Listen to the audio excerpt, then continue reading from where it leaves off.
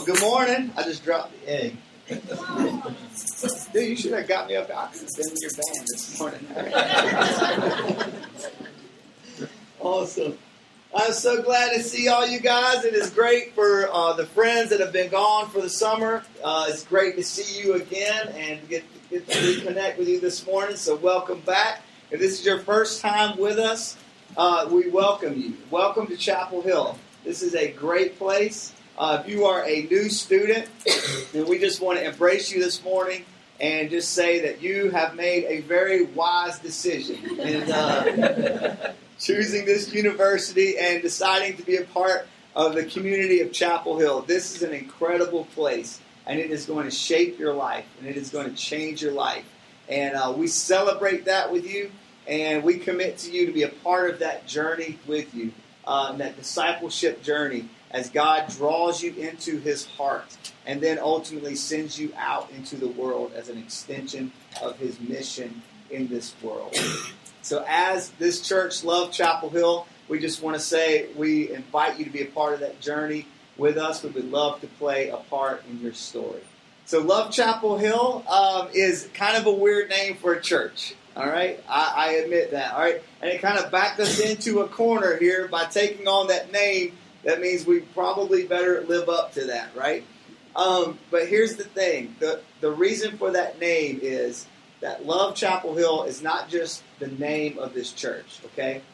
Before we knew what the name of this church was going to be, God was pressing it on our hearts that this was supposed to be our mission as a church. To love Chapel Hill with the heart of Jesus. That's what we felt like we were being called to do and drawn here to do. And so over time, that as that was our mission, that actually evolved into the identity of who we were as well. We embrace that. We want our mission and our identity to always be linked together. Every time we say the name, it's not just a community that we are part of. It's not just a place that we go to, but it is something that we do. It is an action. It is our mission. It's a reminder of our mission to love Chapel Hill with the heart of Jesus. And we're glad that you're here today to be a part of that.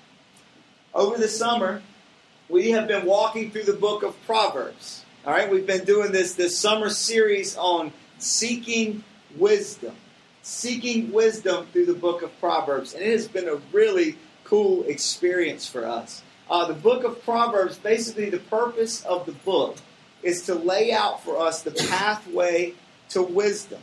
And to lay out for us what it means to grasp and grab a hold of godly wisdom. And for those whose hearts are humble enough to grasp it, God wants to plant His wisdom in us, to invite us into His wisdom, to live these dynamic lives that His hands are all over. Okay? And that's what the book of Proverbs is about. It's this invitation into walking these pathways of wisdom.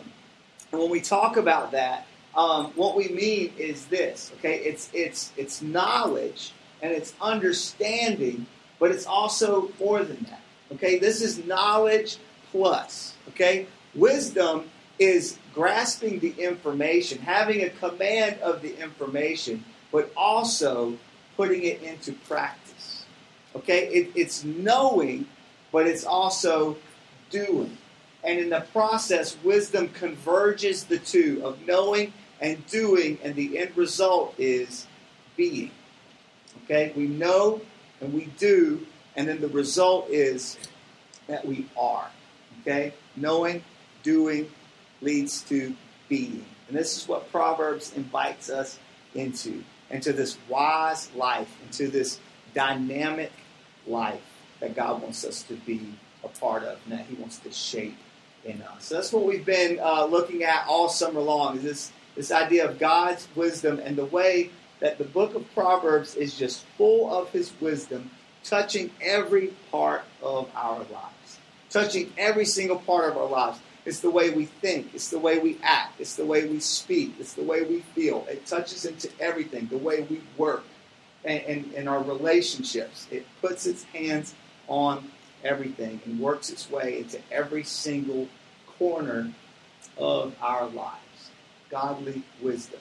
shaping us holistically and forming us even more and more into the likeness of God's Son, Jesus Christ, by the work of His Holy Spirit. So the book here, this has been just an amazing experience walking through this. It's from the genre of wisdom literature, but its form is poetry. Okay, so it often uses very creative kinds of images to get its point across, and for the most part, it's these little statements that can be taken just by themselves. And as we immerse ourselves in this, in different situations, these images and these phrases will pop into our minds to kind of give us guidance and give us direction as the Holy Spirit draws this back to our memory and says, remember what this proverb said. Remember what you should do in this situation. And so it uses really creative imagery to do that. One of them that's just kind of weird, but it's a famous one to show you like how powerful the imagery is here. It says this. It says, as a dog, some of you know this one, okay? As a dog returns to its vomit, so a fool returns to his folly, okay? And that is a gross image. No one wants to think about that. I'm sorry for putting that in your mind this morning, all right? But it's meant to be this shock, to be like, whoa, whoa. But it's the same kind of thing. When we return to our foolish behavior, when you see a dog do that, you're like, whoa, let me reason with you for a second. All right?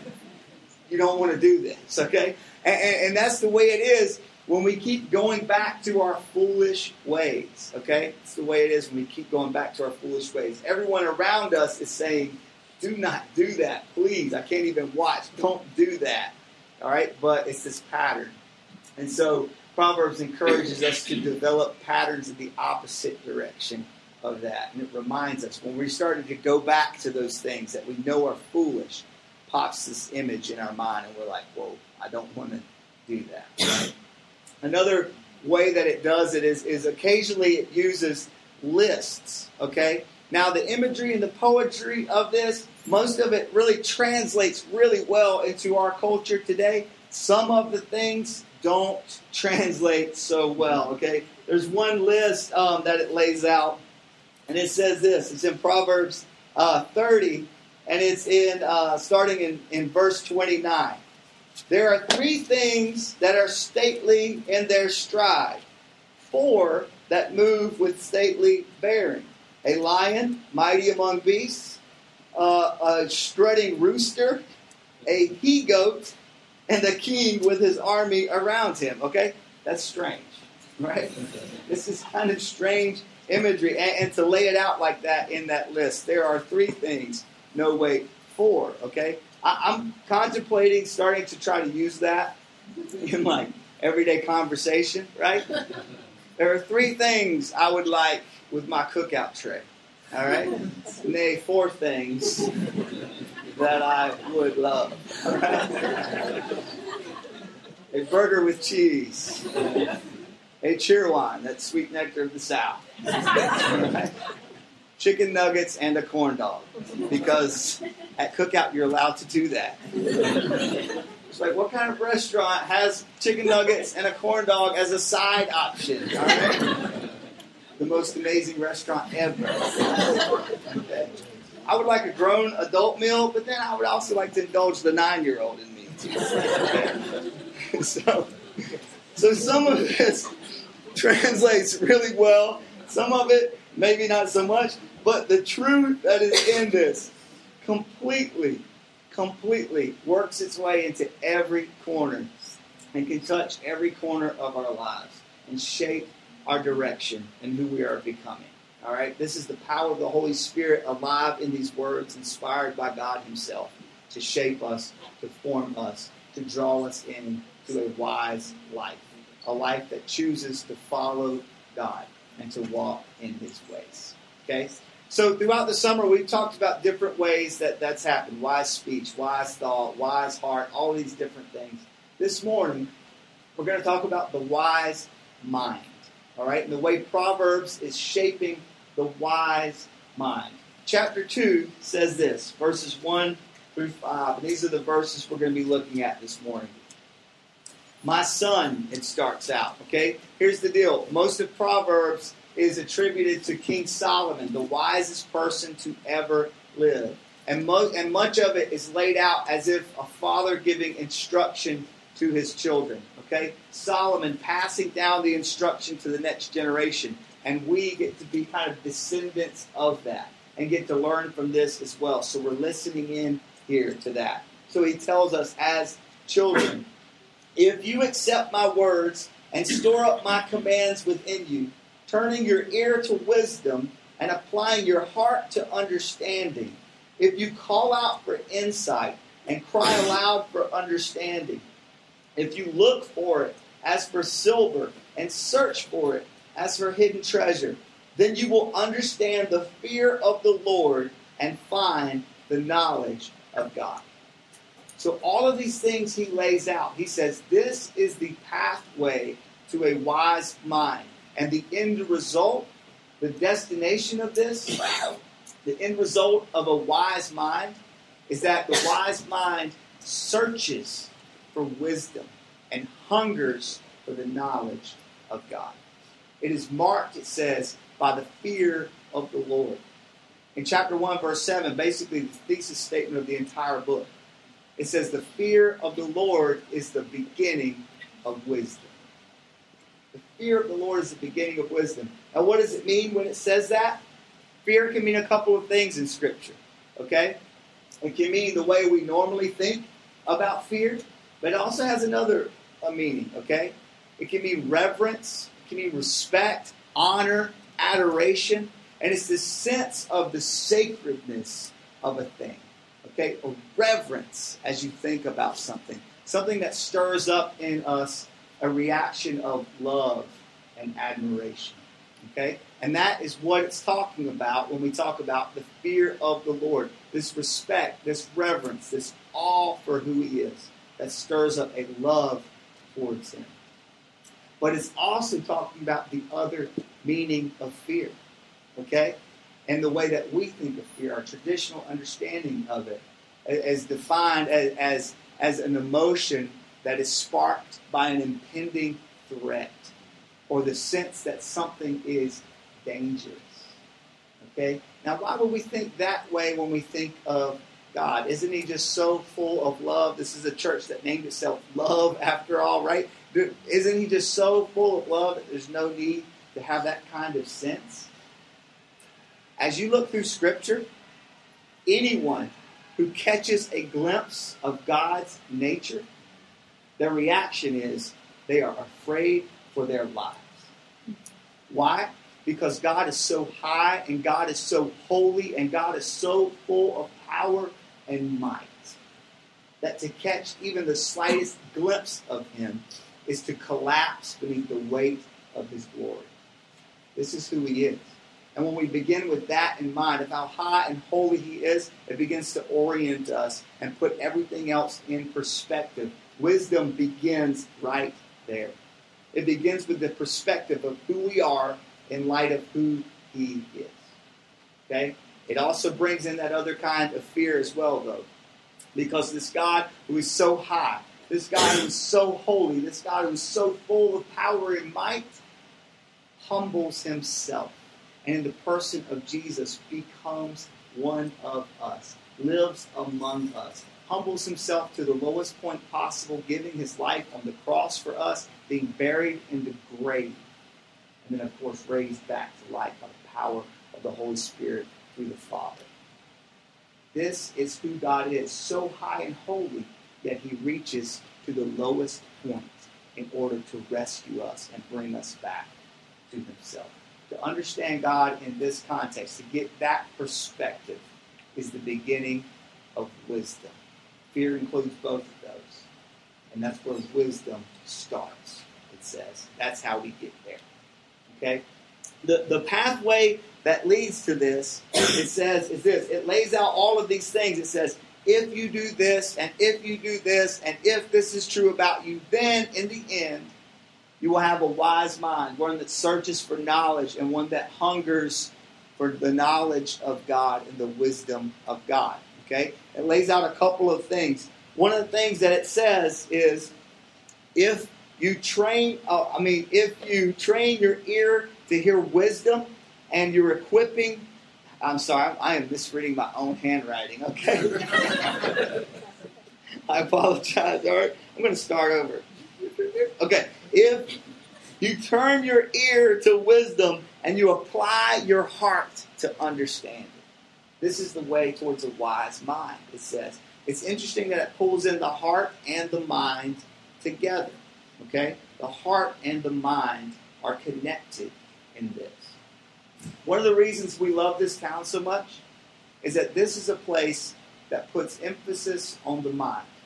This is a place where knowledge is cultivated, where people's thoughts are pushed, where you are forced to think outside of the ways that you are comfortable in thinking. All right? This place stirs your mind. It upsets your mind sometimes, and the status quo of the way you think will be challenged in this place. For many of you, it's why you came here, either for education or if you're here for a job. You were drawn to this place because of this, for many of you. Okay? This place where imagination and creativity is encouraged and pushed. And I have to think that God delights in that. This place is amazing. For years, it's been the number one place in the nation as far as PhDs per capita. All right, including Raleigh, Durham, and Chapel Hill. Number one in the nation for PhDs per capita. And just recently, the Atlantic did an article saying that this is the number one hub in the nation for the creative class, okay, which is anybody who works in technology, education, the medical field, the arts, all right? The number one place in the nation for that, taking the numbers of Chapel Hill and Durham together. That 50% of the workforce in Chapel Hill and Durham would be considered a part of that creative class. It's the largest in the nation. This is the leading edge when it comes to the emphasis on the mind. This is a great place for that. God delights in that. But too often, as Christians, we have tried to divide the two, haven't we? In Christianity, we often try to make a line between the head and the heart. Okay? Head and the heart would be a good name for a band. Somebody write that down, okay? People try too often to divide between the head and the heart, and it's not meant to be that way. And so we say, well, the heart is the place where faith resides, right? But the mind is the place where it's like the landscape for reason, okay? And let's keep those apart from each other. No, they're not meant to be apart from each other. They're meant to be engaged with each other. Faith and reason are not opposite from each other. Reason is informed by faith. Faith is informed by reason. They are meant to be joined together. Okay? You're not supposed to neglect one in favor of the other. They're supposed to be joined together. But for some reason, we want to divide them. Okay? You cannot cut off the heart from the mind any easier than you can cut off the head from the chest. Okay? I mean, you could try it, but it's not going to do a whole lot of good for either one of them. All right? They're meant to be linked together. And they're meant to inform one another. And that's what it's getting at. It says, apply your heart to wisdom. Apply your heart to wisdom. Let the mind inform the heart. Let the heart inform the mind. Let them work in harmony with each other. And this leads towards wisdom. A wise mind is informed by the heart. A wise heart is informed by the mind. Okay? God is not threatened. God is not threatened by intellect. All right? He encourages it. All right? In fact, he's offended probably when intellect is put out. Right? He encourages that. It's a reflection of who he is. The God who is himself truth encourages the pursuit of knowledge. All right? He doesn't demean that. He encourages that. All right? He wants the two to be joined together. Every discovery that we make, it doesn't diminish God. It doesn't diminish God. It helps us catch a glimpse even deeper of his brilliance. The more we learn about the inner workings of the human body, the more we are amazed of God. and his brilliance. The further we go out into the reaches of the universe, the more we are amazed at him. Every discovery unlocks more wonder and awe. And he invites us out of the shallows into the deep to know him, to continue to discover, to encourage the intellect, to stimulate the mind, to connect it together with the heart. That's the way it's meant to be. The last piece here that we're going to look at this morning. Well, one thing I want to make, one point here. It's interesting. The word heart here in this passage, this is written in Hebrew, and the Hebrew word for heart here, it actually has a double meaning. In some places it's translated as heart. In other places it's translated as, wait for it, mind. All right? They're connected. Even in the language itself, they are connected to each other. Okay? And God wants those to be intertwined and connected. The last thing that we're looking at here is in verse 4. It says this: if you look for wisdom as for silver, and search for it as for hidden treasure, then this is leading down the pathway towards a wise mind. Look for it, search for it as for hidden treasure. Okay? This echoes what Jesus says about the kingdom of God, that it's buried treasure, and when you find it, hold on to it for the treasure that it is. Sell everything to get it. Right? This is interesting, because in the passage right before this, in chapter 1, in verses 20 and 21, it says this: wisdom calls aloud in the street. She raises her voice in the public squares. At the head of the noisy streets, she cries out. In the gateways of the city, she makes her speech. So, on one hand, it's a hidden treasure buried that we have to go searching for. On the other hand, wisdom is out like waving us down in the street, calling aloud in the middle of public, asking us to discover it. Well, which is it? Is it hidden treasure, or is it right out and wide open? Yes, it's both. All right? It's this hidden treasure that begs to be found. A hidden treasure that begs to be found. And as you look in every corner of the world, if your eyes are awake to it, if you are open to it, you will see the presence of God. You will hear the voice of God calling back to you from every corner of this world. Everywhere you go. In your work, at your job, in your classroom, wherever you are, in your dorm room, with your friends, in your marriage, in your children, everywhere you look, you will see the wisdom of God calling out to you. He is speaking to you. It is a treasure, but it's hidden in plain sight, and it begs to be found. Begs to be found. We have a friend named Dave who has been staying for a while at the shelter just around the corner from us. And Dave's been a part of this church, and he gave us permission to talk about this morning. But he's been a part of this church, and in an attempt to show his love for God, his appreciation for what God had been doing in his life, he got this jar here, and he said he was going to fill it, and when it got full, he was going to give it as an offering at the church. And so what he did was he didn't find it all at once, all right? He went around, and for weeks and weeks and weeks, he walked up and down Franklin Street, and everywhere he went, he kept his eyes open. Pennies, nickels, dimes, whatever it was. He was watching. And the same stuff that other people walk over without thinking twice about, he was on the hunt for it, right? And slowly building this up. And the day when he brought this to us, we were blown away. We were blown away because this is a picture of what courageous generosity looks like. And it just hit us. And we asked him if it would be okay if we kept this as a monument and as a reminder of what it means to keep your eyes open, to be searching for the treasure that is hidden in plain sight, what it means to give generously from the bottom of who you are. And so let us keep this. As I was thinking about this passage, this image of this jar kept coming back to mind. And I felt like the Spirit saying, this is what it looks like. It's out there. It's right out there. And most people are just walking past it, not even noticing it. They are not awake to it.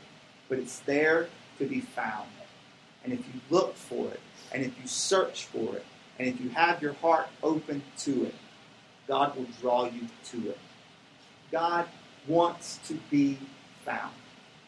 God wants to be found. In fact, He's the one searching for us in the first place. Our job is simply to come awake to it, to be awake to it. The hidden treasure that wants to be found, that begs to be found. So what we've been doing this summer, as we've been looking at this poetry, is we've also been talking about the practical application of it. And so at the end of each message, we talk about reflection questions that we walk away with and things for us to think about over the week. And so this morning, the reflection questions are this. Is my mind hungry for wisdom and the knowledge of God? Or is it so focused elsewhere that it has no appetite for that? Are you hungry for the knowledge and the wisdom of God? Now remember, the knowledge and wisdom, it's not just a grasp of the facts. This is also, it includes that, but it also includes the action of doing, which creates being. Being in relationship with God. This is true wisdom. Okay? Next question. Are my mind and heart disconnected or out of balance? What adjustments do I need to make to fully engage both? Remember, there is no division. They're meant to work together and feed off of each other. And then finally, where will I look for this treasure hidden in plain sight? How is God revealing Himself to me in everyday ways? Where am I finding Him, and where am I missing Him? He is alive in every corner of this world. It's not about just what happens inside of a church building, which is good for us this morning, since this is a theater, okay? It's not just about what happens in these moments.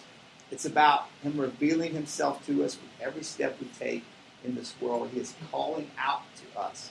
It is a hidden treasure, but it's calling out in the streets, begging to be discovered. This is the wisdom of God, and it's offered and open to us.